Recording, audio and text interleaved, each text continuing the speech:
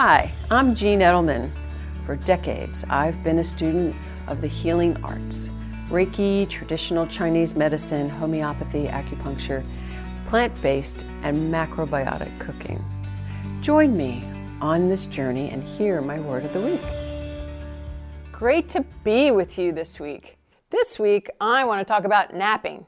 How many of us are not getting the rest that we need? And we do need to reset and replenish ourselves. And, as I am still doing, recover and recuperate. And this is what I'm learning after my recent health event.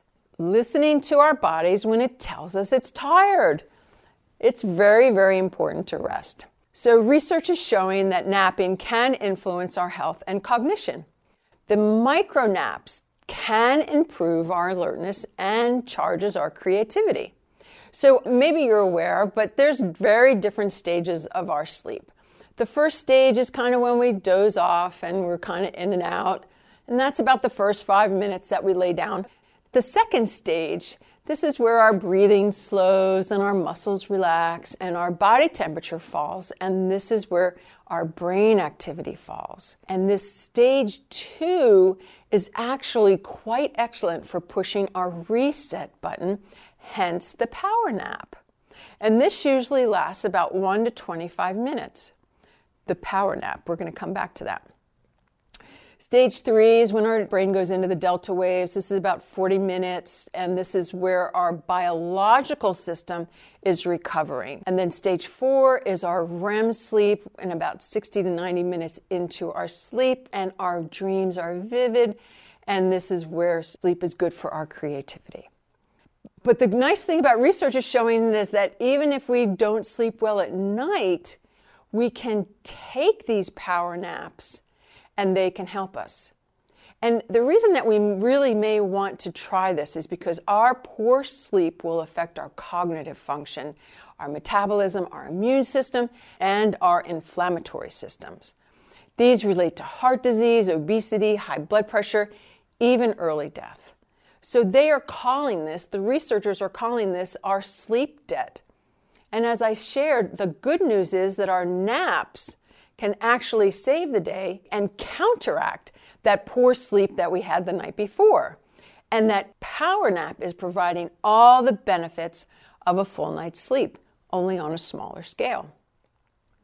So something I've learned in my recuperation is I actually do schedule in my day like a half hour, actually lights out, eye pillow over my eyes, just really because I'm still recuperating. So it's really important. And if you don't have good sleep, you need to do this. So here's our action item for the week.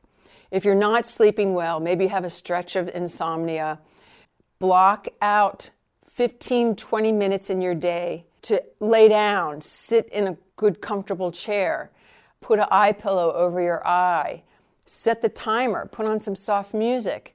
But we really need to reset and restore because we've got to think of our cognitive health. We've got to think of our creativity. If we want to be worth something in our day, we really need to get this rest. And so I think it's kind of cool that we now know that we can take a 20-minute nap. I mean, they do it in Europe. They take their siestas and they take their afternoon rests. So I think it's a good thing. Over time, our body will get used to this little break. So maybe it's from 2 to 2:20 every day. That's your time. That's your time to sit and relax and take your time off. Try it. That's our action item for the week. So our word of the week is going to be real simple. It's going to be nap. The N is for nourish. We need to nourish ourselves. We need to nourish our immune system. Fresh air, clean food, good drinking water, and rest and sleep is the most important way to nourish ourselves. The A is for align. Life flows so easily when we're in alignment and in balance, and that happens when we've had good rest. The lack of sleep throws us off kilter, and so we feel out of control, we feel more stress, our emotions get out of control. If we make the time for our nap, we will feel so much better and be able to manage our life much better. And the P is for pamper. You know what? It's okay to take care of ourselves. A nap may feel selfish and self-indulgent, But if we're not taking care of ourselves, we can't take care of others. And we must be in prime form every day.